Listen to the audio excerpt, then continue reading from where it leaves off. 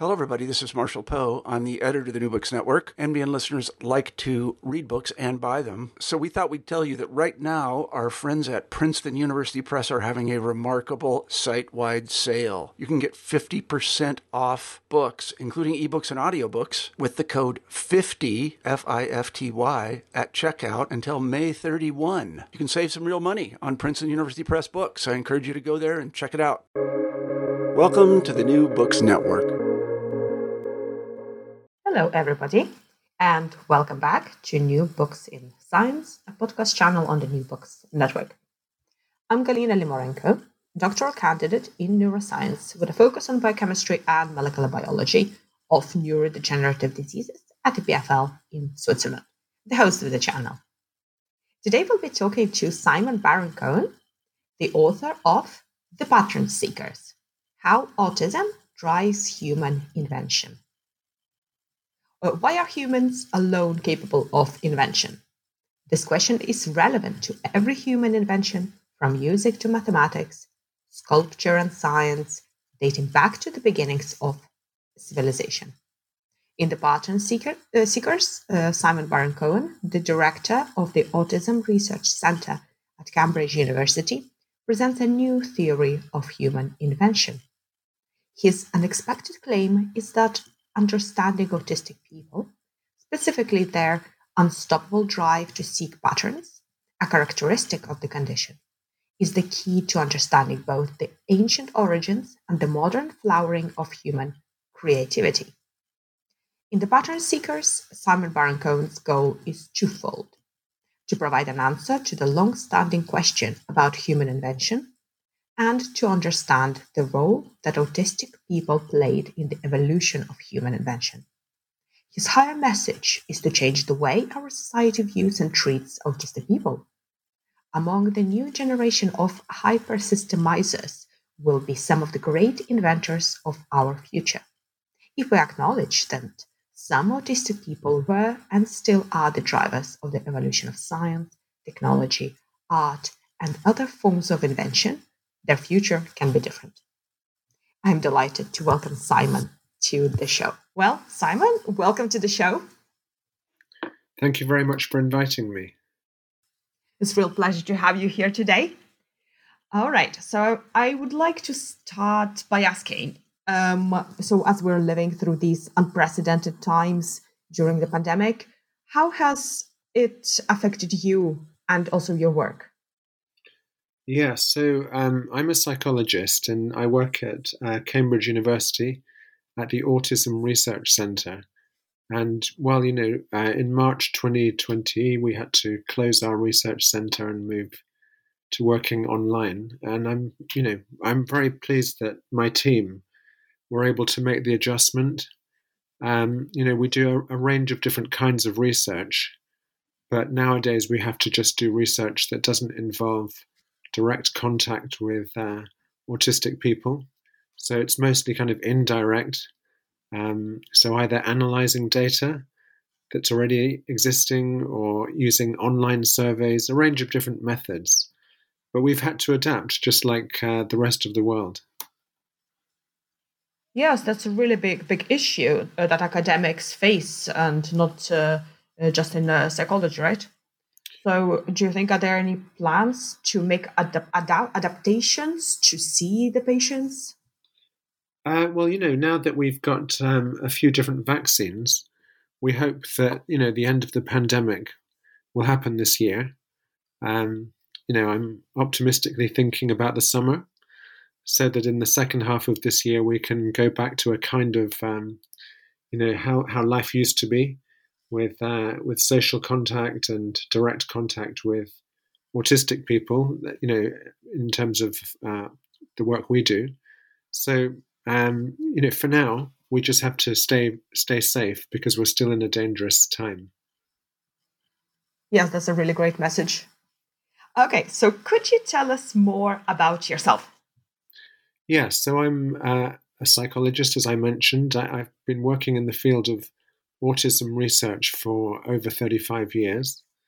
And in that time, both the methods that we have available for research have changed a lot, and also autism itself, how we think about it, how we define it, how it gets diagnosed, that's also changed a lot too.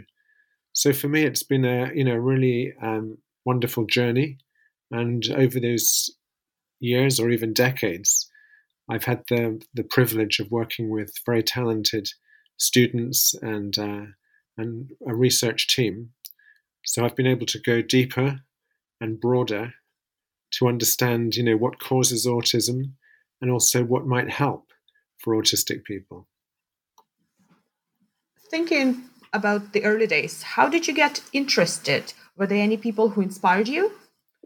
Lots of inspirations. But, in practical terms, I started as a teacher in a very small unit for autistic kids. This was in the 1980s when we didn't really know much about autism.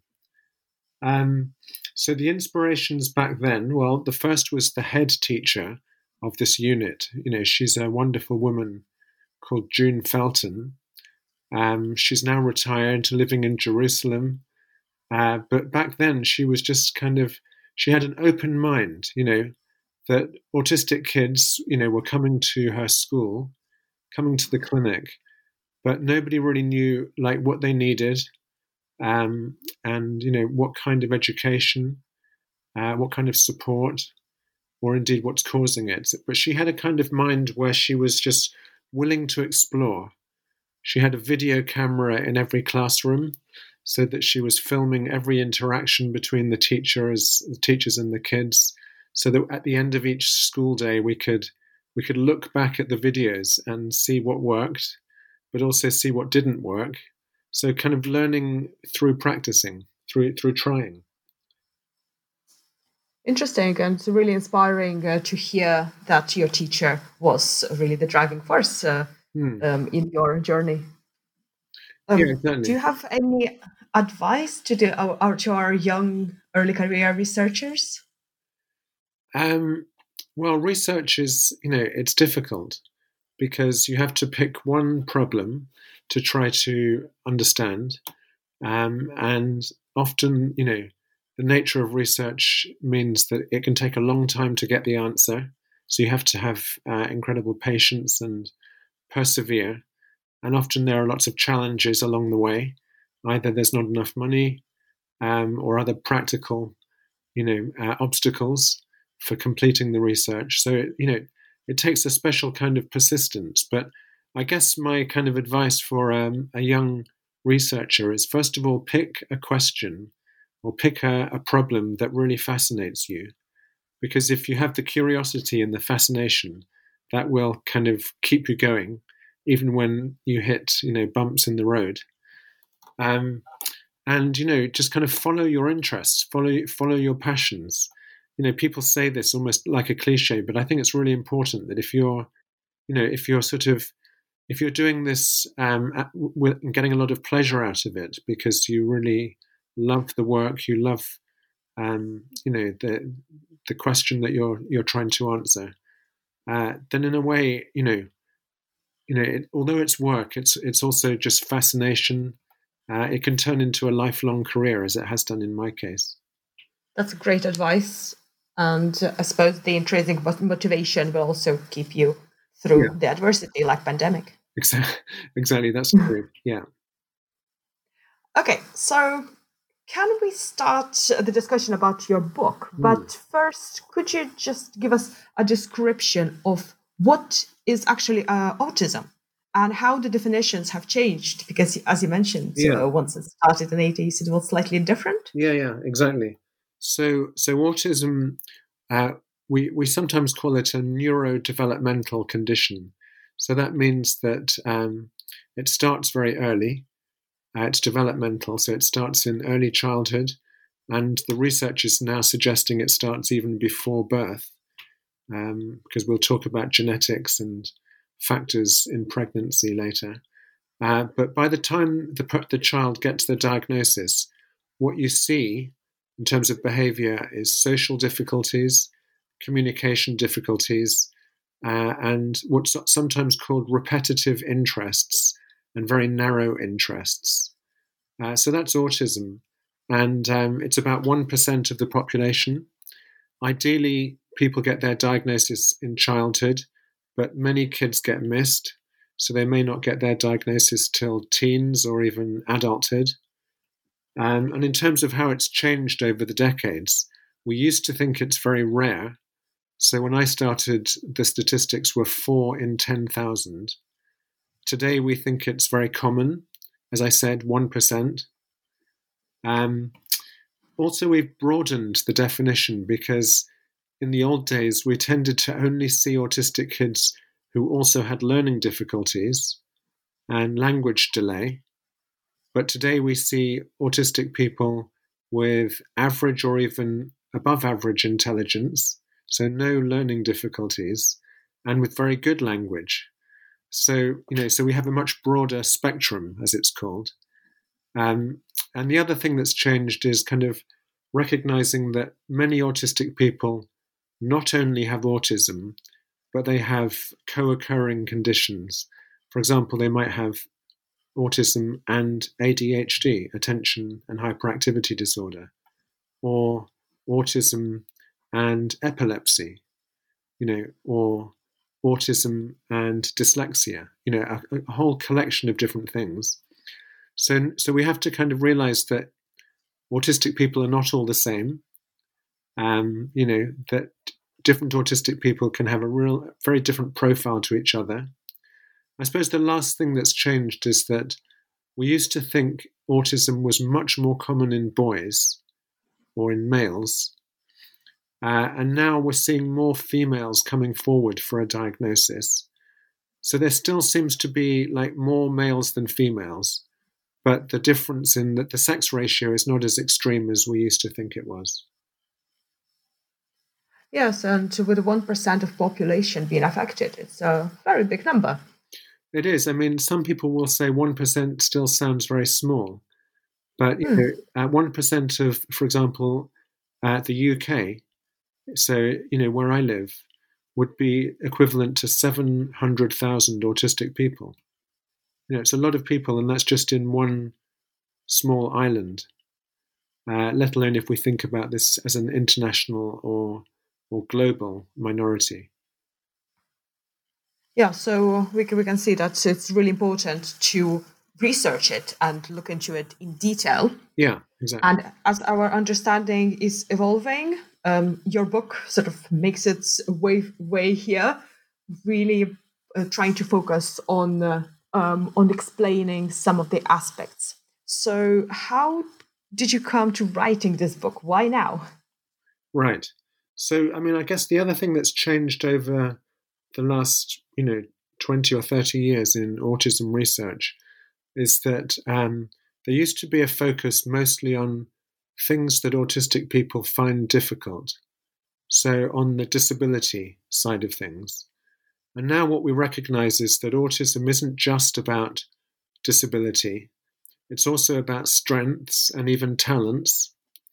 And this book is very much a celebration of some of the strengths in autism. So the book covers 2 different processes in the mind or in the brain. One is empathy, and I talk about the empathy circuit. And that's the area that autistic people struggle with. So imagining what someone else is thinking or feeling, being able to read their facial expression or their vocal intonation, to try to imagine another person's intention and their thoughts and their feelings. But the other part of the mind that this book looks at is what I call systemizing. So I look at a mechanism called the systemizing mechanism in the brain, and this allows humans to look for patterns. And so my new book is called The Pattern Seekers, and this is the kind of positive side of autism I wanted to explore, because autistic people seem to be very interested in patterns in the world, patterns in nature, patterns in mathematics, patterns in music, patterns in kind of doing experiments, just kind of understanding how things work, discovering the rules, if you like. And what I do in the book is look at both of these mechanisms, the empathy circuit which seems to be underactive in autism, and the systemizing mechanism, which seems to be overactive in autism. But I look at both of these mechanisms in the general population to reveal how actually autistic people are different, but they're not necessarily inferior. They're just different to other people in having this very different profile. In some environments, it does become a disability, especially when they're expected to be very sociable and very flexible in interactions with others. But in other environments, this can be a real strength, a real asset. If you let autistic people do what they're good at, looking at the detail of how something works, looking at data,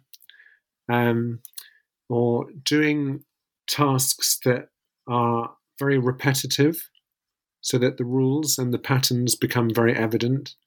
Autistic people can be, can function at a higher level than most people. And then the other big thing that I look at in my book is whether there's a link between autism and the capacity for invention. So humans seem to be the only species, I argue, who can invent, not just once, but invent all the time. That seems to be what Homo sapiens does.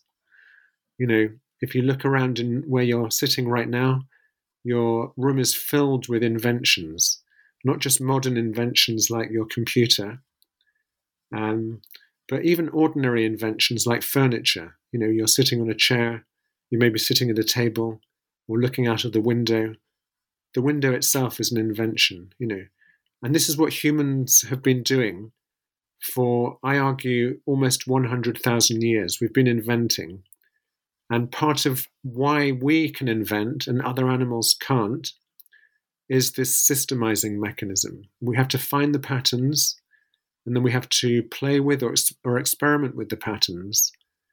And the evidence I kind of lay out in my book is how if autistic people are above average in finding patterns, in understanding patterns, and in being attracted by patterns, and if that's also the basis of invention, well, then autistic people right through our evolution, back 100,000 years, have likely contributed to the history of invention, the evolution of invention. And so I explore this idea, and we could talk a little bit more about it. Yes, for sure. It's really fascinating. Yeah. So one of my questions was, okay, so this was perhaps quite a trivial difference, but is there a difference between pattern seekers and pattern seers? Oh, yeah. So whether their patterns are there, but not something that you look for. So you're right that some patterns are easier to spot than others, easier to recognize. If you have, a simple pattern, let's say a string of numbers where they're just increasing, in size, or maybe, a string of letters where they're following a very easy pattern like alphabetical, then most people will spot the pattern. But some patterns are a bit more complex where you have to look a bit harder. And whether you call that pattern seeing or seeking, I don't know, but I think autistic people, the evidence suggests autistic people are better at spotting the pattern, simple or complex. They just naturally look at the world in terms of what's the pattern, and they find it, and I think they also get some pleasure out of the patterns, because patterns, makes the world more predictable. One of the things about the social world and the world of empathy is it's very difficult to find any patterns. In conversation, we don't say the same things over and over again. In relationships, we don't do the same things over and over again. So the social world is all about, it's very unpredictable. And that's why we need a different brain circuit, the empathy circuit, to navigate the social world. But in the world of music and mathematics and engineering and nature, there are lots of repeating patterns, and they're highly predictable once you spot them. It makes the world kind of almost safer because you know what to expect. Yeah, very interesting. So there was an argument that autistic people, as you mentioned, sort of it has been driving human innovation for hundreds and thousands of years. In the early societies, people like shamans perhaps could have had a few of these traits, or Yes, exactly. So I look at the archaeological evidence. That's one part of my book, The Pattern Seekers. And the archaeological evidence, what I was looking for is when did invention begin? When do we find the first evidence for an invention? And I think it's around 70,000 years ago when we see the bow and arrow. That's one example. And then we also see the first jewelry, which is a necklace that's been found. We also see, at a similar time, about 40,000 years ago, we see the first musical instrument, which was a flute. And we see around 70,000 years ago, the first engraving. So, taking a sharp instrument and making patterns on rocks. The first counting around 40,000 years ago. The first sculpture, the first paintings.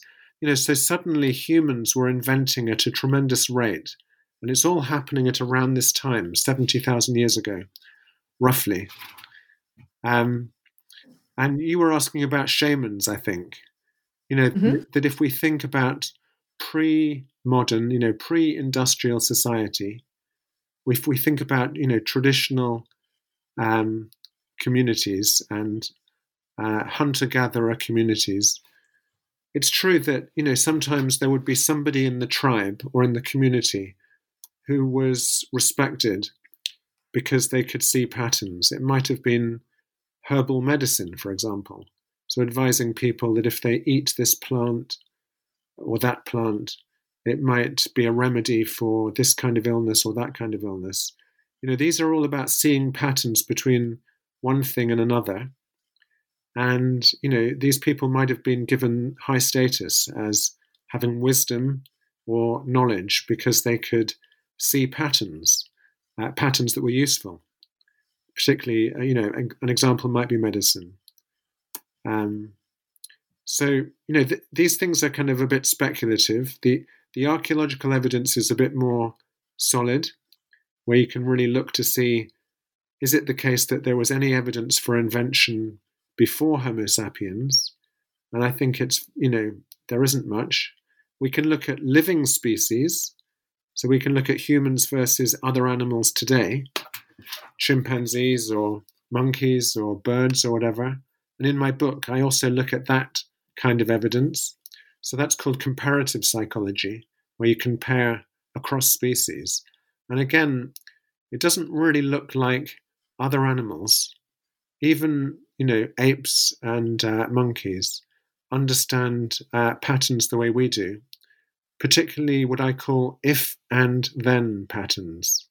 So if is when you take something like an input, and is where you do something to the input, usually something causal, and then is when you look at the output, what do you get?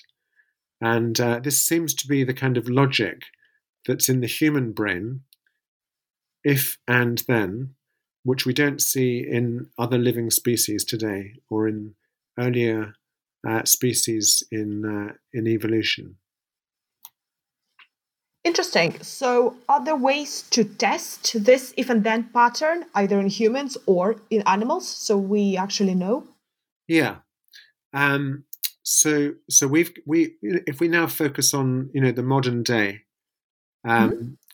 we use a questionnaire as one way, which is it's called the systemizing quotient, and it asks you how easily you can identify these kinds of patterns, like patterns in mathematics, patterns in music, patterns in physics, patterns in cooking, all kinds of patterns in the world. And autistic people score higher than non-autistic people on this questionnaire. So do people working in STEM, science, technology, engineering, and mathematics.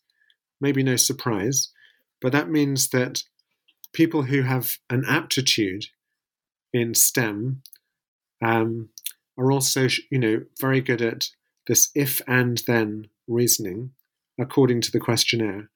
And what we also find in a very large study, 600,000 people took part, it was an online study, is that people in STEM have more autistic traits than people who don't work in STEM. So this again gives us a clue that if you're talented at understanding systems, at this if and then logic, there's also a link to how many autistic traits you have.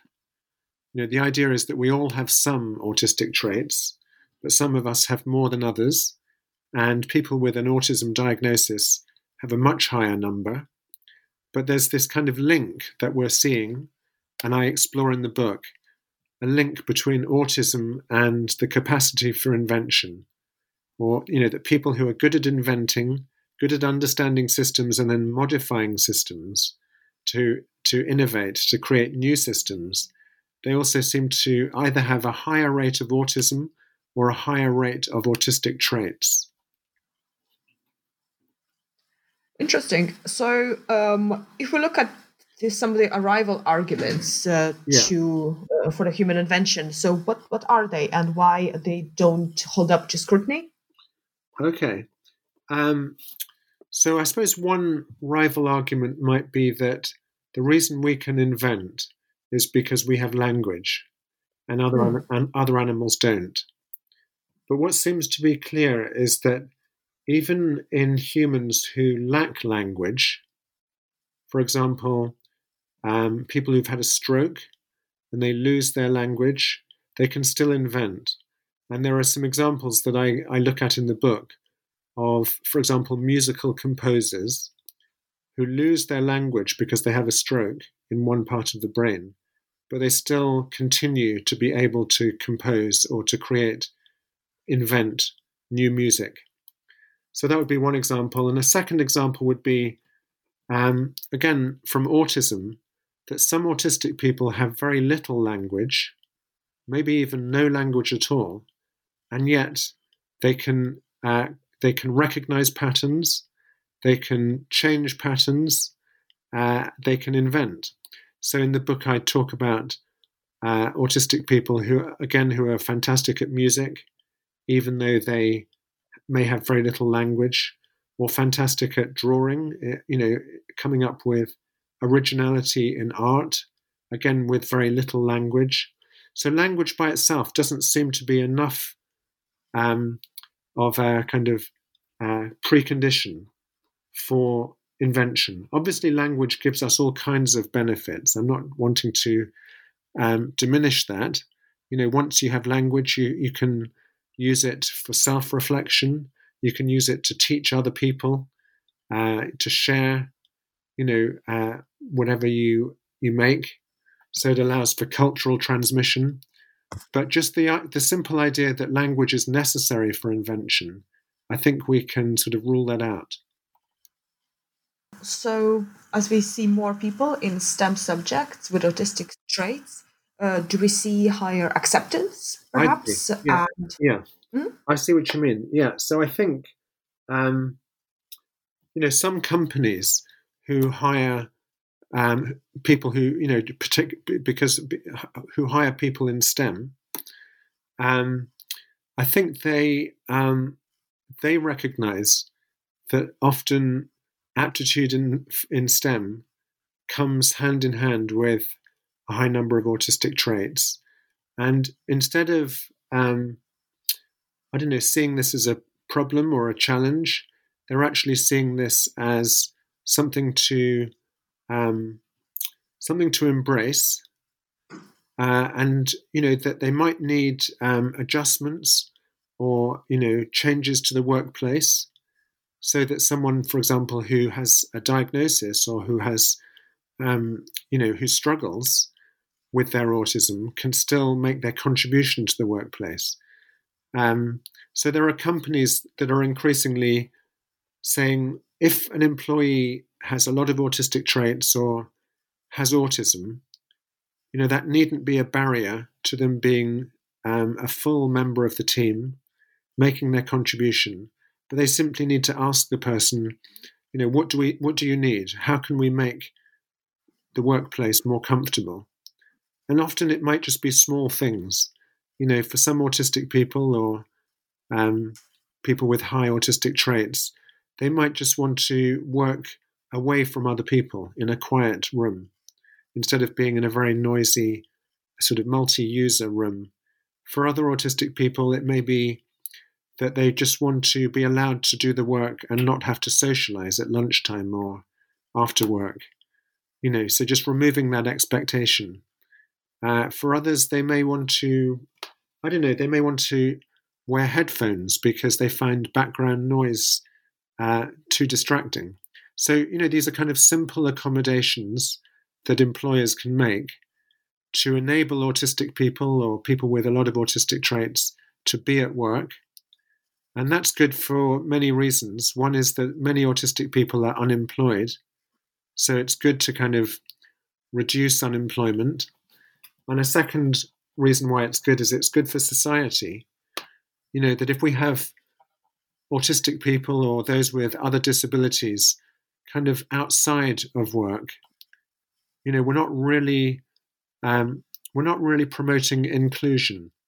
And inclusion is just a really important ethical set of values of making sure that nobody is left out, that making sure that everybody is welcome at work or in education, irrespective of how different they are. Yes, and there are some really good neurodiversity initiatives from the companies or institutions. So can you define what does this sort of novel term neurodiversity mean, and what brain types exemplify it? Yeah, sure. So neurodiversity is a word that is now being used more and more, and I'm really pleased about that. We know about other kinds of diversity, like biodiversity, when we think about nature and the climate crisis, the importance of just looking after the diversity in the planet in terms of animals and plants. We know about gender diversity, making sure that all sectors in society are equally accessible to women and men. And we know about ethnic diversity, although, as we saw last year with Black Lives Matter, there are still many areas of society which are in which Black people and other ethnic minorities are underrepresented. But anyway, at least these are kind of familiar concepts. But this idea about neurodiversity is something relatively new, and it's the idea that we don't all have the same kind of brain, that there are many different types of brains in society, in the population, and that we should celebrate the differences and make space for these different types of brains. And in my book, The Pattern Seekers, I talked earlier about these two mechanisms, the empathy circuit and the systemizing mechanism. And what we do is we kind of divide the whole population into according to their scores on empathy and systemizing. And that reveals 5 different brain types. One brain type we call type E, because people's empathy is better than their systemizing. Another one we call type S, people whose systemizing is better than their empathy. There's a third kind we call type B, for balanced, where the person is equally good at systemizing and empathy. And then the last 2 brain types are extremes. Extreme of type E are people who empathize all the time, but their systemizing may be just average or below average. And the last one is extreme type S, people who are looking for patterns all the time. So extreme systemizers, but their empathy may be, again, average or below average. And that seems to be where most autistic people lie. So this gives us a way of talking about neurodiversity, 5 different types of brains. It encompasses everybody. So you and I are both somewhere in this space, but we might have different profiles. And the idea is that, society, companies, our world, our communities, we need all of these 5 types of brain. The individuals with these different profiles make different kinds of contributions, and we need them all. But we shouldn't just assume everybody is the same, or everybody should aspire to be the same. So when it comes to invention, which type do you think is much more likely to be involved in this process of inventing? Right. So I've already kind of explained that for me, the basis of invention, this if and then pattern seeking, is much more common in people who are type S, they systemize, or extreme type S. Mm-hmm. So that would be about 30 to 35% of the population. And then the thing is, these are the individuals who may come up with the invention, but they're not necessarily the people who will take it to the market. They're not necessarily people who can sell the invention, or who can raise the money for the invention, to translate it. So, we need, in any company or any workplace, we need a team which includes very different skills. We need the inventors, the systemizers, but we also need the empathizers, the people who with the good communication skills, who can go out and, explain and persuade and communicate the idea, so that funders, for example, will get interested, or the general public will see the value of it and maybe buy it. So, it's not like just one kind of person is involved in invention. It becomes a kind of team effort, but maybe the original idea is likely to come from a systemizer. So can we draw any parallels with the extroverts and introverts? So, for example, somebody who's high on empathy, are they more likely to be extroverted, or systemizers who are on very extreme SS end, can they be a bit more introverted? It doesn't always follow. So, extroversion and introversion is it's another model about personality. It's quite an old model. Systemizing and empathy is almost like a new model, and they don't fit onto each other. They don't map onto each other closely. I mean, it's true that many autistic people also feel introverted. They might avoid other people, or struggle with communication or making friends. But equally, you can find some autistic people who are very extrovert, but they might, have difficulty in judging what is socially appropriate. So they might be very extrovert but say the wrong thing, or they might not understand why did a relationship go wrong because of difficulties with empathy. But I don't think we can see a very simple link between invention and introversion. Yeah, and here I really like that you really provide a new extra dimension to all the complexity of the human brain and our. Yeah, I suppose. So we have. Cannot say. Yeah, I mean, we have this idea that some inventors are very solitary. They stay in the basement of their house or in their garden shed, and they're doing their experiments, looking for patterns, trying to understand how something works, or trying to improve a system, and this picture may suggest an introvert, but I think the more important sort of quality that an inventor has is that they love patterns, they love experimenting, and they repeat their patterns over and over, but they systematically vary the patterns to see if it's leading to an improvement or not. And that might be true, for someone who's an extrovert or an introvert. Could this be taken for obsession? Yeah. So, when we come back to autistic people, one of the kind of symptoms in the diagnosis is what you call obsessions. And again, for many years, many decades really, obsessions in autism were seen as negative, that they were preventing the person from being flexible, preventing them from having an open mind, that they just pursued one topic or one activity over and over again. But what I argue in my book, The Pattern Seekers, is that actually this is a very positive quality. It's a difference in how autistic people learn. So it's their learning style is to repeat, to see if you get the same result every time. And then, to start making systematic changes to a pattern. So you take parts of the pattern, but just change one piece, one variable, to see what's the effect of that. And so, and this is what scientists do. This is what inventors do. This is even what great artists do. They repeat over and over again, but just changing small details to see if it improves what came before.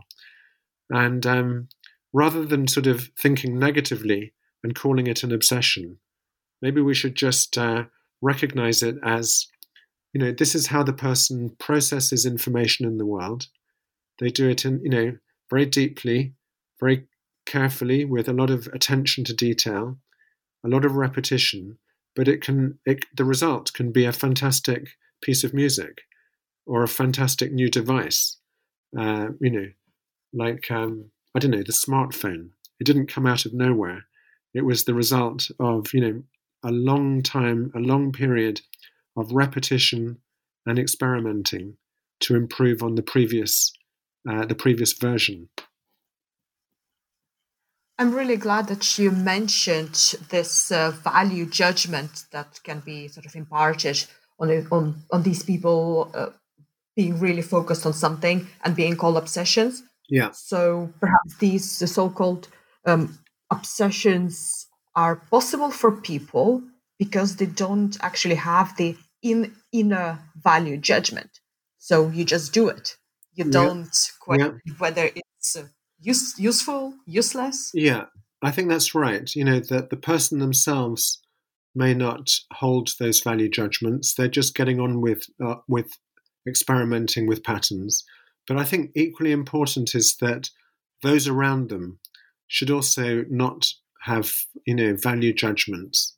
If you have a colleague in your office or a child in your class who seems to be very obsessional because they're, experimenting over and over again with just one thing, if everyone around them just lets the person do it and just says, well, this is just how he is, and let's see what comes out of it, rather than sort of dismissing it or stigmatizing it or describing it pejoratively, often that person can flourish and can show what they really can do.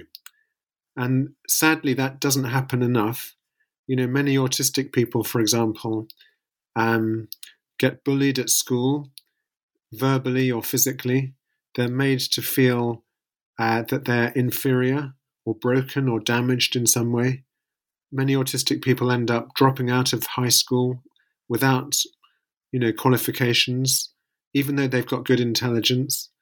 And many of them develop poor mental health because if people are always, making fun of you or making you feel inferior, you can start, ending up with low self-confidence. Many autistic people have depression and anxiety. And that's really, it's not fair. We shouldn't be doing that to autistic people. But also it's not part of autism. If society was treating autistic people fairly and better, autistic people would have good mental health and they would be staying in the education system and, they would be finding jobs. But sadly, the opposite seems to be true. Yes, that is quite sad, and perhaps part of of the reasons, of very, very small part of the reasons, can be due to misunderstanding of actual mind and thinking of these people. So how can we start understanding the minds of the hyper systemizers? Yeah. So, in my book, I spend some time kind of, looking at what do we mean by hypersystemizers, looking at the genetics, looking at the neuroscience, looking at the psychology. But equally, I spend quite a bit of time just kind of telling stories about autistic people or hypersystemizers and, revealing sometimes the tragedy of their lives, of how badly they've been treated or how much they've been trying to fit in, trying to get a job, but not getting any success. And, what would we need to do? This goes back to what we were discussing earlier. What would we need to do to make our school system more autism friendly or our workplace more autism friendly? So it's almost like the book is also, it's like a call to action. It's asking society to change the way we do things, not to look at the child or the person down the street in negative terms because they don't socialize, but to look at them as just different and look for what they can do. What is their strength? Because everyone has a strength if you kind of if you nourish it, if you give it space to come out.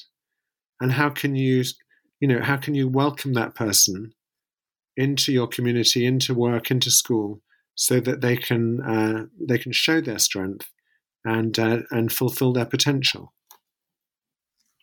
Yes, of course, that's really important. And diversity and neurodiversity and inclusion within any society.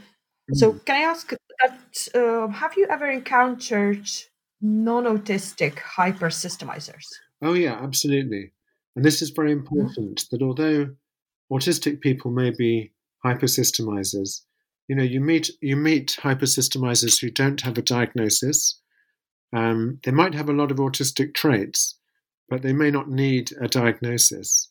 And that may be because they've found a niche where they can work quite happily, or they're with colleagues or with family or with a partner who just accepts them for who they are. People might think they're a bit eccentric, because they think differently. They have a different way of doing things. They may not fit into cultural conventions or follow the fashions, but they haven't got a diagnosis and they're functioning well because they've found a niche. So, for example, if someone is, somebody who loves mathematical patterns ends up in a mathematics department in a university, their colleagues might just value them for being good at mathematics and not worry about their social skills or the fact that they dress with strange clothes or don't join them for lunch. And because they're accepted and valued, they don't end up with a crisis, a mental health crisis. They don't end up looking for a diagnosis or wondering what's wrong with me. They just get on with it and they feel content. So this makes us realize that the whole business about diagnosis really depends on not the individual, but those around him or her. Whether people are being supportive and accepting, or whether there's a kind of a clash between the individual and their surroundings, where people are, saying you don't belong, or making the person feel they don't belong. Yes, and this also strengthens the argument that making accommodations in schools or in offices or at higher education for autistic people will actually inevitably make the environment better for everyone else who might have these traits. Exactly. Or even just everyone else. Even what? Just everyone else. Yeah, everyone, exactly. So I think it changes the way, it changes our mindset. That once we start thinking in a more inclusive way, it's not just good for autistic people at work or in education. It's good for any kind of diversity. We talked about different forms of that. So in a way, it's making society more equal, more ethical, and it doesn't have to be, these changes don't need to be expensive. It's more kind of more about how we think about the diversity in classrooms or in the office, rather than needing very different infrastructure. So, can you tell us a bit about challenges that prevent integration of autistic individuals or people with autistic traits, right, in the way we would like? Yeah. So for me, I think the biggest challenge is probably about funding.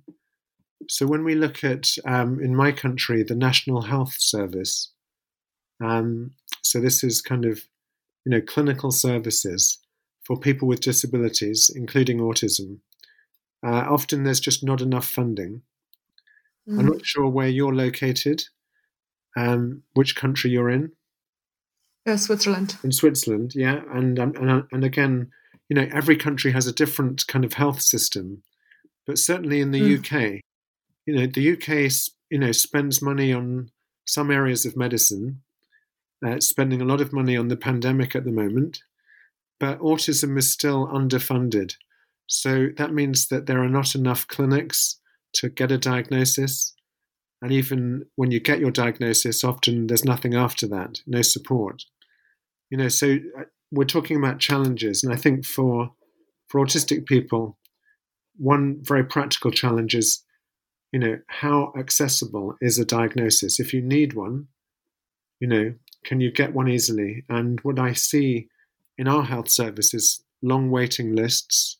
Sometimes you have to wait 6 months or a year to be seen by a psychologist to get a diagnosis. And then even after you get your diagnosis, there's no kind of autism service that's in your local area to give you the support, to either in school or at work or with I don't know, making friends, feeling included in the world, or with mental health. So this is kind of, it may be better in some countries than others, and we're starting to do some research across Europe to see what it's like. But certainly in the UK, it's still very difficult. So does this condition and also autistic traits run in family? So do you foresee something that, as a predictive test or screening at the very early stages of child's life, being useful to get the diagnosis? Right. Autism does run in families. So we said earlier that, the rate of autism in the population is about 1%, but where there's already one child in the family with autism, the chances of the next child also having autism is much higher. It could be as high as 20%. So this suggests, genetic factors, and indeed a lot of genes are now being identified in association with autism. So, and we haven't found all of the genes. We've only found a small fraction of them. But you're asking whether in the future there could be like a genetic test which would predict autism. I don't think so. I mean, I'm glad you're asking about genetics, because, when we look at this question of, is there a link between autism and invention? What we did was, people who score high in systemizing, we looked at their DNA, their genetic information, and compared it to autistic people, and found a significant overlap. So in, even in the genetic information itself, you can see a link between autism and systemizing, which I think is the basis of invention. But I don't think there's going to be a genetic test for autism, either very soon or perhaps ever, because of what we were saying earlier, that you could have genes giving you a lot of autistic traits, a strong capacity to systemize, but it doesn't mean you necessarily need a diagnosis. if you found your niche, if you found a job or a community where you fit in and where you're accepted, then your mental health might be good and you might not be struggling, you might be flourishing, and so may not need a diagnosis. So genes by themselves won't be enough to say this person will need a diagnosis. It all depends on, their social support. So do you think that providing the spotlight of how autistic people and hypersystemizers are contributing to our society, so are you hopeful that this will foster the conversation in our community to be more accepting and to really think about it? Absolutely. So, one of the reasons I wrote this book, it's partly a contribution to psychology and neuroscience and understanding why humans are special, but it's also a book, for different parts of society, for politicians, for teachers, for people who work in the health service or social services, many different areas of our society to think differently about autism. So the book is written in a kind of very accessible way, I hope. Although it's scientific, it's so-called popular science, and it brings out the societal relevance. So I hope that the book will be kind of changing the way policymakers think, or changing the way a head teacher thinks, and so forth. In that way, it's meant to be a book to promote social change. Excellent. So that's exactly what we need. Good. Well, Simon, we've taken up a lot of your time. So can you tell us, what are you working on now? Well, actually, you talked about genetics, and we're just about to start a big new project to collect DNA from tens of thousands of autistic people, because the understanding of the genetics of autism still needs kind of a lot more research. But that's just one aspect. We're also very interested in what can we do about mental health in autistic people. What kinds of support would improve autistic people's mental health? So lots of different research projects, still kind of interesting to me, still exciting to me, even after all these years of being in this field. Yeah, that sounds really exciting project. Yeah. So where our listeners can find more information about your work and the book? Right. So the book, of course, is available on Amazon. So it's called The Pattern Seekers. It's published in the UK by Penguin Random House, and in the US by Basic Books. But in terms of our research, people can just visit our website, which is autismresearchcenter.com.